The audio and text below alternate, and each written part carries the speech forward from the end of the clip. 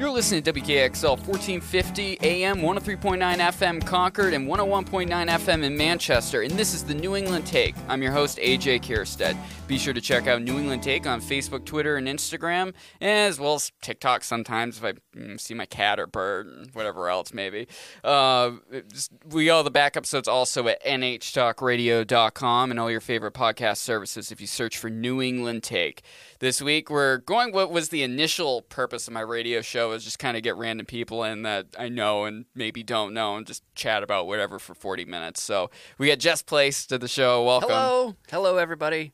So Jess is a transplant to New Hampshire. I am. And I got the feeling there's a lot of people from Concord that are transplants and did various other things or came from other parts of the state, maybe got their education in the state like me and ended up staying and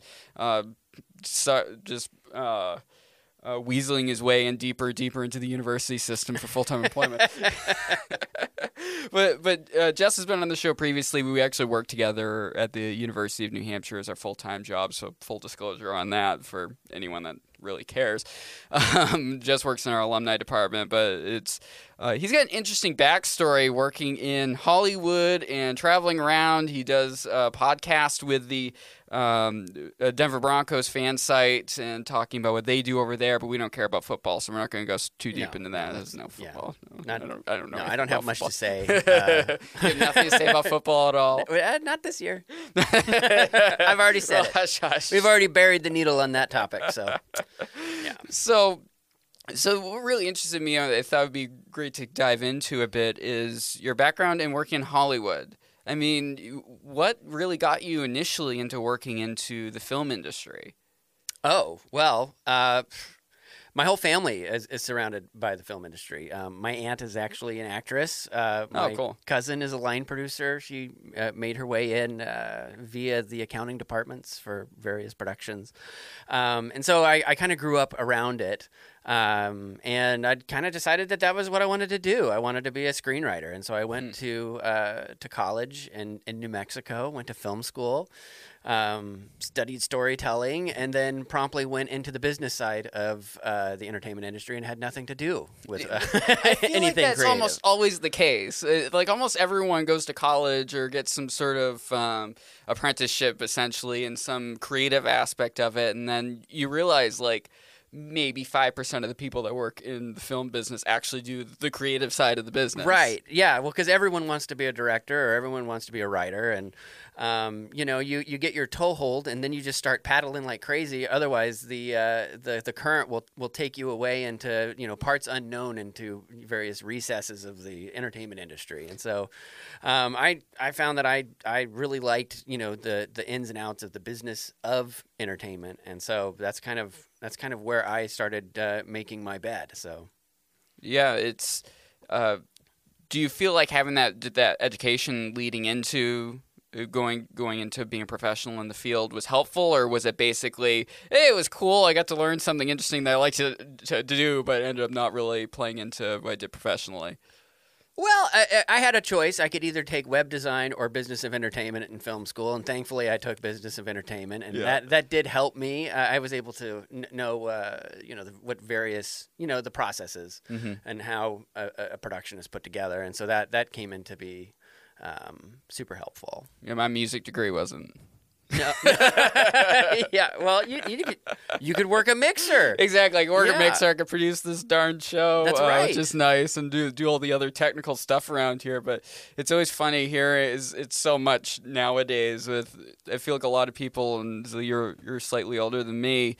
We're pushed hard to go get that undergrad degree, and then it's like, oh no. Yeah, no one has ever asked to see my film degree. Yeah, not once. No, it's not happened. But I will say that.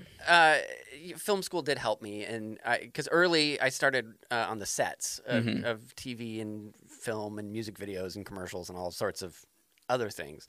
And so I knew what stuff was. I was able to. I knew. Don't touch lights. Yes. don't touch. There's people that do that. Don't touch stuff that's not yours. More. And so I got to see kind of from the very, very bottom how things were put together, and then I slowly transitioned into the offices, and then I was a development executive for a while for a company that did TV movies for Lifetime and Sweet. yeah, and ABC and did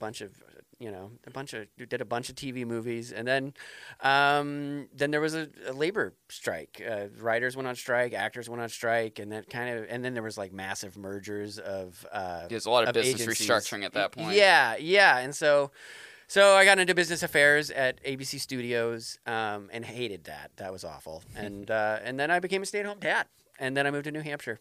Here we are. Is it because your wife's work basically why you ended up out here? Yes, my wife got a great job, and we had 2 small boys, and it was like, she's like, "What do you think of New Hampshire?" And I'm like, "I bought beer there once, and I did a TV show in Maine, and I spent Easter with a family that lived right on the border, and we went and bought beer." And that was my first experience in New Hampshire. We bought some very cheap beer at a gas station. What's that transition been like to living in the area here? I love it. Yeah. I love it. Like, everyone is so nice. Like, like the people are great. I mean, you do hear about like the insular New Englanders. But like you were saying earlier, a lot of people are from other places because it's the capital. A lot of people come from somewhere else, and so there's like this fun kind of kinship with that the outliers have. There's a lot of Midwesterners. Do you realize that? Are there? There's a lot of Midwesterners. Michigan? There's a lot of Michigan. Oh, yeah, there's a lot of Michiganers. A bunch of people that went to University of Michigan ended up over here for some reason. You'll see those damn blue and yellow stickers on their cars around town. Yeah, Ohio. It's hilarious. I don't understand. I'm a Mainer. It's like I grew up in Maine, and I went to Franklin Pierce University for my undergrad, and basically never really left the state since, and since 2006. So I'm a more minor transplant. But yeah, there's been a bunch of New Englanders, but I feel like that their mentality kind of fits in with this part of the state. It is. I said it last time I was on the show. They're the nicest people. You wouldn't know that they root for the wrong sports team. Exactly, right? Like that's just like this one character flaw, and it's a damn shame. It's all up and down the I-93 corridor. It's like they commute to Boston, and it's like I don't want to deal with Massachusetts people really that closely. So yeah.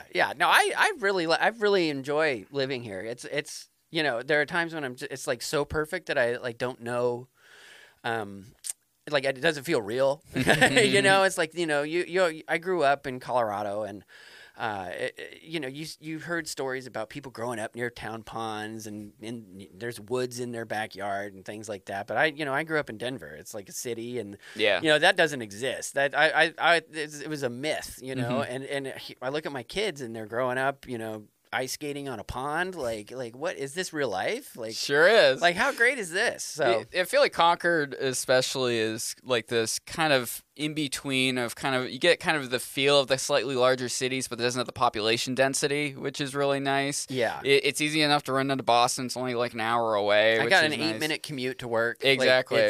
I walk. Yeah. well, when I don't have a sprained ankle, I literally sprained my ankle 2 weeks ago before I went on a DC trip. That was a great idea. Skateboarding accident. Yeah. Oh yeah. Skateboarding. Yeah, definitely. It definitely wasn't the second step off my front steps in front of my door is on the pavement. Like, yay. It was probably iced over. Oh, yeah, of course. Yeah. Oh, yeah. So all that frost we've had really came for me. So eventually we'll be getting into I want to discuss the Alec Baldwin situation at some point with you. Yeah. We'll get into that in the second segment here. But, I mean, what was your experience working on set? I mean, you did some work directly on set before you ended up working in the office, right? That's correct, yeah. So, well, my very first show, it was. Do you remember Elian Gonzalez, the little fella who washed ashore?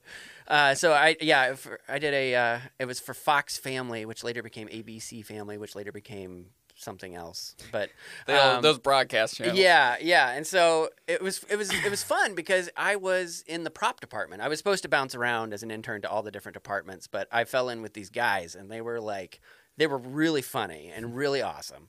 And so I just decided I was like, no, I'm just going to do a prop internship. And so, so like with the Alec Baldwin thing, like there's all sorts of weapons involved and things like that. And so that's kind of falls under the purview of the prop department. Yeah. So I really enjoyed working props. And then those guys, they ended up hooking me up with some people that that gave me production work. And so I was a set production assistant and worked my way to, assistant director, and did, every set position you could, art department to, anything, like driver. I was a cast driver for Brittany Murphy and Patrick Fugit shortly after Almost Famous, and it just anything and everything. I would do anything just to get that check, and so just to keep putting one foot in front of the other, so I wouldn't have to put rent on my credit card. Yeah, that's the thing. It's the thing. People don't realize what the staffing of a film set really is like, or whether it's TV or a movie or anything like that. It's people are there. They have a set purpose that they're there for, and you hire people that it's like, this is your job. If you're the gaffer, you're going to be responsible for this to make sure it's done correctly, so that you're not dealing with union issues, you're not stepping on someone's toes, it actually gets done correctly. You can't have a jack of all trades on a film set, really. No, everyone is very specialized, very departmentalized. I mean, even down to like the production department. So it's like you start, and at first your job is just to make sure people don't wander through the shot, and then if you're good at that, then they'll give you the walkie-talkie responsibility. You keep track of who gets a radio, and people lose them all the time, and batteries, and you got to make sure, and I look at the lower budget shows, you got to bring the damn radios home and charge them up, at night, all that stuff. And then if you get good at that, then you get to work with the extras, and so you make sure that they show up, they eat, they you are where you need them when they are needed, and you position them and help the assistant directors, put them so that they look like they're actually like working in an office or sitting at a sporting event or at a, I don't know, at a high school. Mm-hmm. And so and then you get good at that. And then once you've finally done that, then they trust you with the actors. And so you can help with the assistant directors. I mean, technically, the assistant directors are supposed to do this, but no assistant director does it. It's always like the specialized PA that does it, which is a blatant violation of all sorts of union rules, but whatever, it's how it works. Yeah. It's the real world versus how the contract is written is always a thing. Yeah. And so I worked on like the first Pirates of the Caribbean movie, and I worked on West Wing. I did 3 seasons of the West Wing, which was awesome. Like, so on that show, I was the B unit, PA that dealt with all the cast. So it's like I would hang out there with John Spencer and what's his name? The crazy guy's dad. Martin Sheen. Martin Sheen, yes. Martin Sheen and Allison Janney and Richard Schiff and, Rob Lowe and all these, and so I would be responsible for making sure that they were where they needed to be, that they'd been through hair and makeup, and that they, were broken for lunch and time to come back to get back into hair and makeup and all this stuff and keep track. And so that was my set experience. And then I was like, and then I fell in love, and I was like, all right, well, I'll move to Nebraska for a year. So, women do a thing to you. Yeah. And so, I moved to Nebraska, and I worked in, I sold advertising for a sports radio station, 1480 KLMS. And then they were in the process of switching formats to classic country, and there was kind of upheaval, and I didn't think sales was really for me. And so in the long run, I just couldn't hack it in Nebraska. So I had to go back to Los Angeles, and kind of like the reverse Hollywood story. Couldn't hack it. Had to go back to the big city. And so I had a buddy that I went to college with, and he was a development assistant for this TV movie company. And he was like, I'm out. I'm done. That's it. Here's a slot. And so I went in, and I coordinated the Amber Fry. Remember Scott Peterson and Amber Fry? Yes. Yeah. So I coordinated the TV movie for that, like the Los Angeles end of it, making sure that the studio and the network got all the stuff that they needed to get from the production that was shooting in Canada, because all good television is shot in Canada. Yes. It's cheaper. There's no people up there. Right. Yeah. You have to move. You have to close as many streets. Exactly. Yes. And everybody is so nice. Yes. Yeah. So, and then I got promoted, and then the company ran out of money, and So I stopped showing up. It's like, I'm not getting paid. Screw this. Yeah, but you learn a lot. You learn a lot about how TV is made, and from the.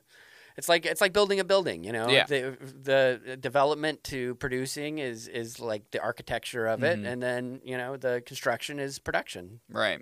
And then you have all the actors and the main directors that everyone just assumes the above the line crew is what that's called. They're the ones that are making the big bucks there and aren't working necessarily hourly usually. Which I mean, what's that relationship like on set when you're talking the actors and the director and stuff versus the production crew? Does it really vary? Oh, Be honest. I see that face. You're in Concord now. You're safe. You're on the other side of the country. No one's going to hear this, right? Yeah. No, yes, there are occasions where the actors and you have a Christian Bale moment on set. No, Richard Schiff. No. No. It's.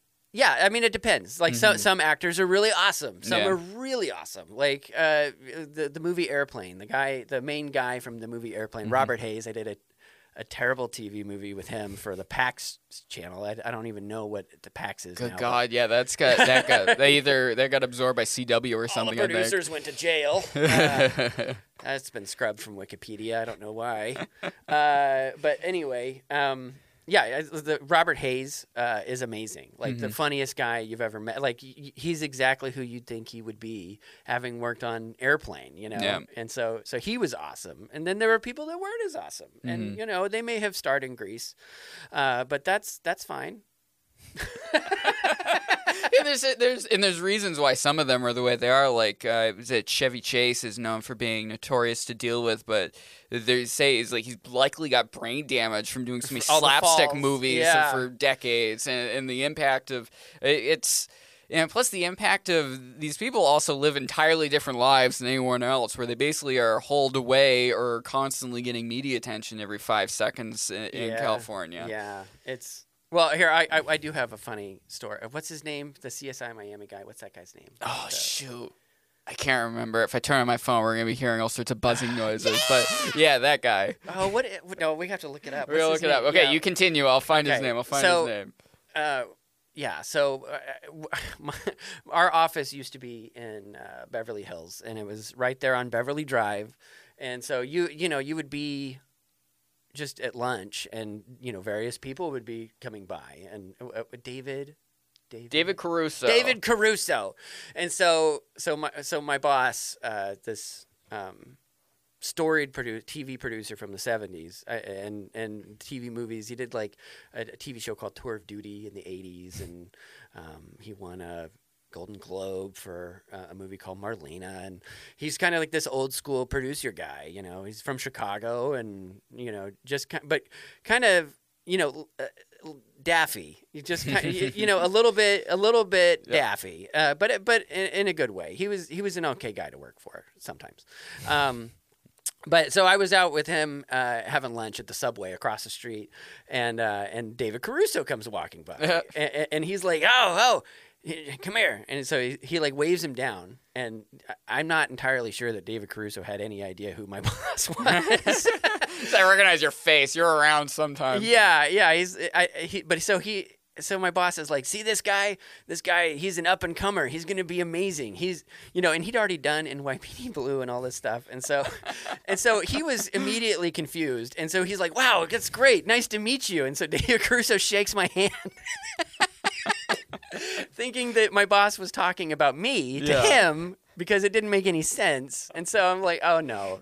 Okay, hi, nice to meet you, David. It seems to your discussions here, I've dealt with a lot of politicians and like people that kind of are in that realm, and the high-level staffers of people that are involved in politics. It sounds very familiar. The personalities. It's a certain kind of person that's in this field. Yeah, so there's, and I got more stuff to tell. I could tell you a ton Mike. Yeah. Oh, I certainly bet. All right, we're going to be going to a quick break right here. You're listening to the New England Take on WKXL 103.9 FM, 1450 AM Concord, and now 101.9 FM in Manchester, which we're so excited to now be broadcasting. And we're going to be continuing with Jess Place here, a buddy of mine. We're going to be in the next segment discussing the Alec Baldwin shooting situation that happened. There's a lot of stuff. I've had the opportunity to speak to a lawyer on what he thought his take is on it. It's really interesting, so you don't want to miss it. You're listening to the New England Take.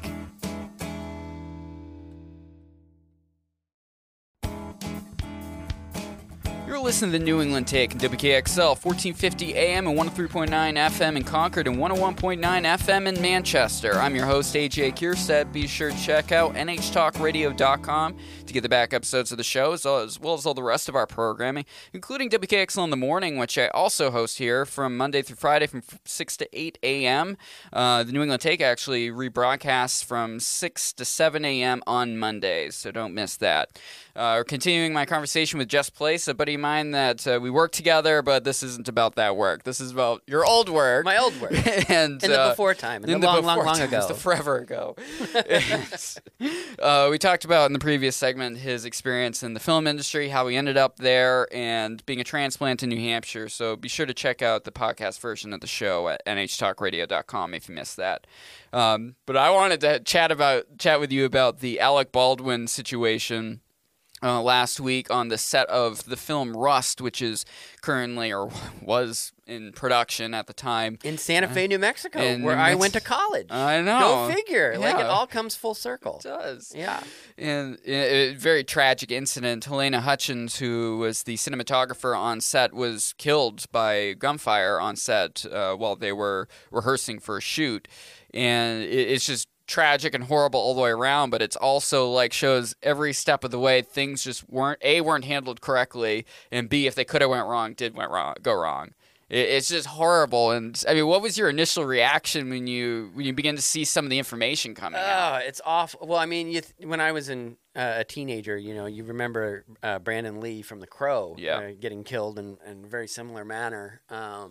And yeah, it's awful. Like, it should never happen. And it, unfortunately, like in production life, there are a lot of people that don't really care about safety. It's not important, and it's just a trivial right of production. Safety meetings, on every call sheet, which is basically like the daily schedule, it says safety meeting at call, and very rarely was there ever real safety meetings. Yeah. And so it's just it's on there for insurance reasons, and people, they don't really pay any attention. And unfortunately, a lot of people were not paying attention and being derelict in their duties, and they all compounded upon each other. There's so many checks that are in place on a film set that were just blatantly ignored, and someone died as a result. Yeah. I mean, the biggest just red flag that just glares at you is there was live ammo on set. Yes. I mean, the gun, you do see real guns in movies. I mean, there are real guns that are in movies. Yeah. If it's firing a blank, essentially it can fire a real bullet. It's a real gun. That's a gun. There's gunpowder and such that makes that blank be a blank. It's not CGI necessarily. And the fact that there was live ammo, there was target practice happening on site. People walked out because there were guns misfiring on set. Where did you hear that, actually? Cause the target practice, it was the LA Times article, I think, even referenced that. It could be wrong, but I believe I've heard that from multiple sources that there was target practice happening on set. So I was talking to I still have a lot of friends that are still in the business, and various capacities. They've all kind of progressed through their career. They're no longer on, like, I was a set production assistant with many of these guys, but you were talking about how there was live ammunition, there was target practice, and so. Kind of a very off the record. You can edit this part out, but yet last night I was talking to my buddy, and he had mentioned that her dad, the armorer, was the armorer for and I guess during lunch, or whoever would go and shoot at lunch, and so I guess she was doing that as well. and that's how live ammunition got there. But oh my gosh! so I don't. That's true. If that's true, that's going to come out if it's true, anyways. I know. Well, so that's horrible. That's just. This is the prime example of not following safety procedures and having someone green on set improperly supervised. It's a lot. Yeah. When it comes to the ammo, I mean, there's a lot in addition to that. But when it comes to the fact there was live ammo on set, I mean, it's so easy to confuse it.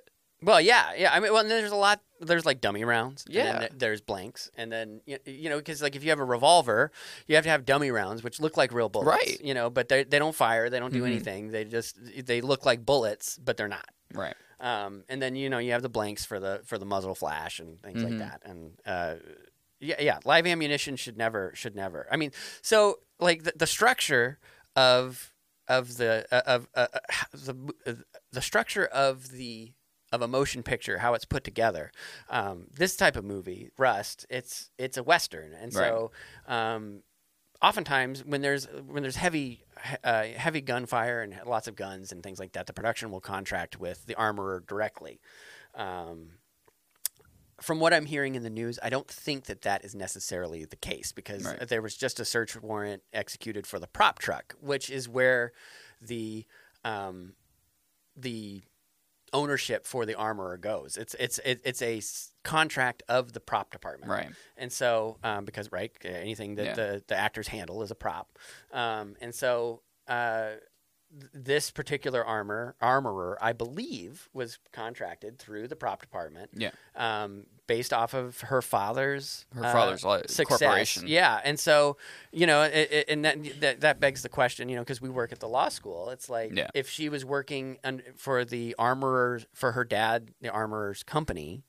Then they could probably go after him. They can go after the prop master. They can go after. It goes all the way up, there the way are up so the line. many people to sue. Oh my goodness! I had a great conversation with Sean Watwood, he's an actor and an attorney. He's actually a practicing attorney on The Legal Impact, which is UNH Franklin Pierce's podcast. It's something I do for them. It's not part of the New England Take It All. Let's make that clear. But I definitely suggest that check out law.unh.edu/podcast. The interview is on that feed, and it's like every step of the way when you're looking at a film set is all sorts of corporations that are made to shield or incorporate you into what's going on, protect you from taxes and responsibility. Exactly. So in theory, if the armorer messed up, it could, and the prop master wasn't aware of what's going on, the prop master might be okay because it was the armorer when they weren't being supervised.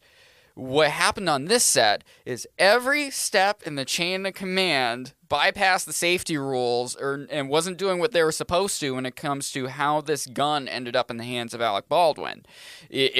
First of all, the armorer wasn't the one who gave the gun to Alec Baldwin. Well, the armorer. Well, yes, that's true. But the armorer also should not have left guns on her cart unattended.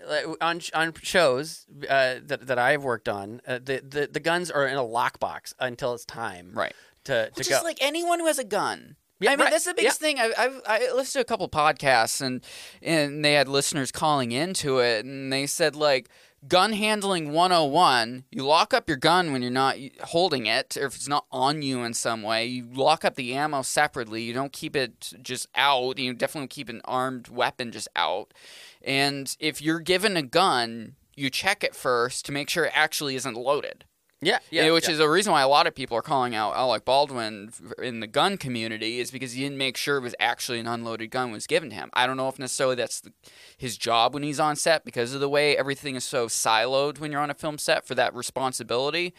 But that seems like a big hole in the way that the film community might be handling guns if that isn't what's happening. Well, I've seen it both ways. I've seen the assistant director say, "Okay, everybody, this is hot gun, whatever," and they'll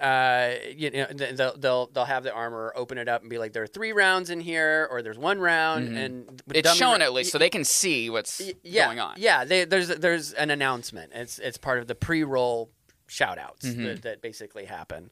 But then I've also seen No, here you go. Yeah. Yeah. Here's a weapon. You might be fine. Don't worry. Well, the other issue is that the assistant director grabbed it off the cart. Like, yeah. So, where was the prop master? Yeah. That in relief of the armorer could at least keep an eye on the stuff. Right. I mean, where was the armorer? Like, are they at craft service getting a sandwich? Yeah. Like what is going on? Where are you that you are so busy that you can't be with your guns when you are there to supply the guns? Yeah. Like, I don't. That blows my mind. And then you have the assistant director. What the hell was he thinking? Yeah, he knows. Right. I mean, if you're an assistant director, it's most likely not your first time on set. Right. Right. You've been on set for years, probably. It's very hard to be an assistant director. It is very hard. There's also problems though with the crew and hotels getting canceled and not getting paid. Not getting paid, which is very common. I mean, and it's the reason why there is talk of a possible strike going on for one of the bigger unions when it comes to film production on the below the line staff. I mean, just a month ago, they managed to work around it, fortunately, because basically would have shut down filming across the country. Yeah, there's a lot of people that we talked about in the last segment that are behind the scenes with making sure the film actually happens, whether it's putting tape on the floor, passing around walkie-talkies, yeah, whether it's turning on the camera and making sure it's putting ready tape to go. on the floor. That's a union job. Passing out the walkie-talkies, that's not. Oh, okay. Yeah. Oh yeah. But it's if you're not taking care of your staff appropriately, you think those safety procedures are going to be lax before. They're going to say, screw it, I'm getting paid almost nothing, or I'm not getting paid at all. I got to travel 2 hours to get to set because it's in the middle of nowhere because I'm not paying for my hotel anymore. What do you think is going to happen? It's just like any other business. If you're having a restaurant and you just don't pay your staff for a couple weeks, say, hey, we're behind, we're not making enough money right now, everyone's going to start feeling less and less responsible for what's going on. Yeah. And they're not going to take anything seriously, and they're going to start treating the customers like crap. They're going to not make sure the food's prepared properly. They're not going to clean up everything the way they maybe would have if they were properly compensated and rested. Right. I mean, imagine that, getting rest before you show up on set when there's going to be guns. 6 days a week. It's in the middle of nowhere. Well, Santa Fe. Santa Fe is beautiful. It is. I've seen pictures. Yeah. I've been to Albuquerque. Well, there is this mentality of we just need to get the shot. Right. Like, it doesn't matter. Let's just get the shot and move on, and then the danger goes away. Yeah. I did a show where there was like people in a rowboat, and they were like, how many people can we put in this rowboat? So what did we do? We went over to the producer's house, and a bunch of office staff climbed into this rowboat, and they're like, okay, well this boat can support 8 people in the swimming pool. And so on the day of shooting, we took the boat and put it into the ocean and got the 8 people in it, and then the boat sank. Oh man.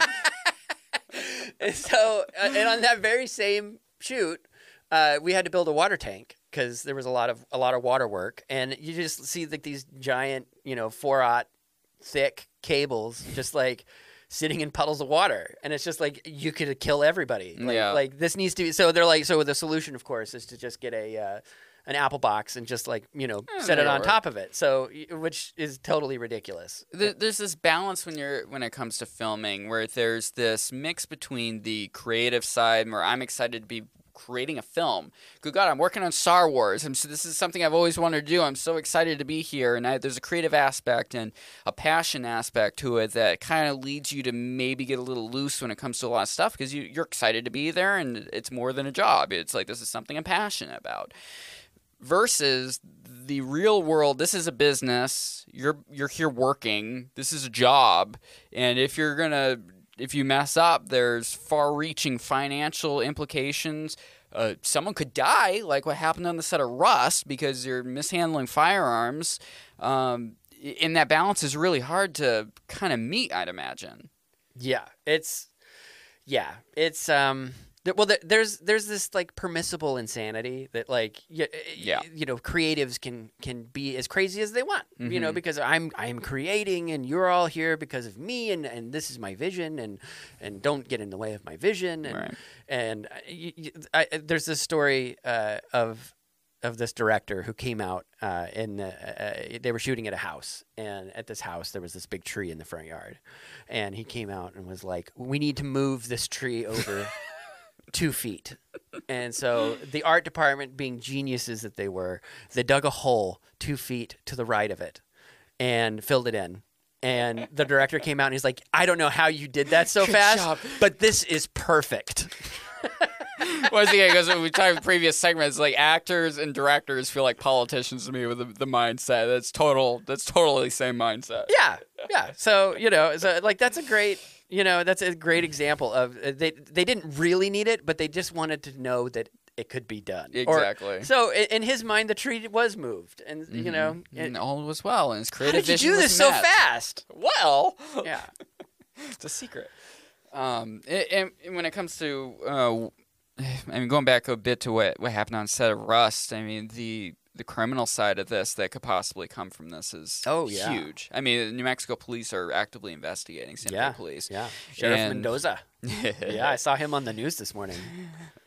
Because there could be criminal charges. I mean, whether it's the armor, there will be criminal charges. There will be for sure. Yeah, it's a matter of how bad it ends up being, whether it's manslaughter or something less severe. Charges. But Alec Baldwin's the producer on set. I mean, it was just, we don't know exactly. We're going to find out eventually through court proceedings, most likely, how deep it goes with his responsibility for what was going on and set as a producer. Because a lot of actors just end up as producers just to kind of sell the movie, so they get put into that or role. They get extra participation on any profits, but movies don't ever really make profits. So right. because of the distribution, the creative accounting that happens. I can tell you more about that too.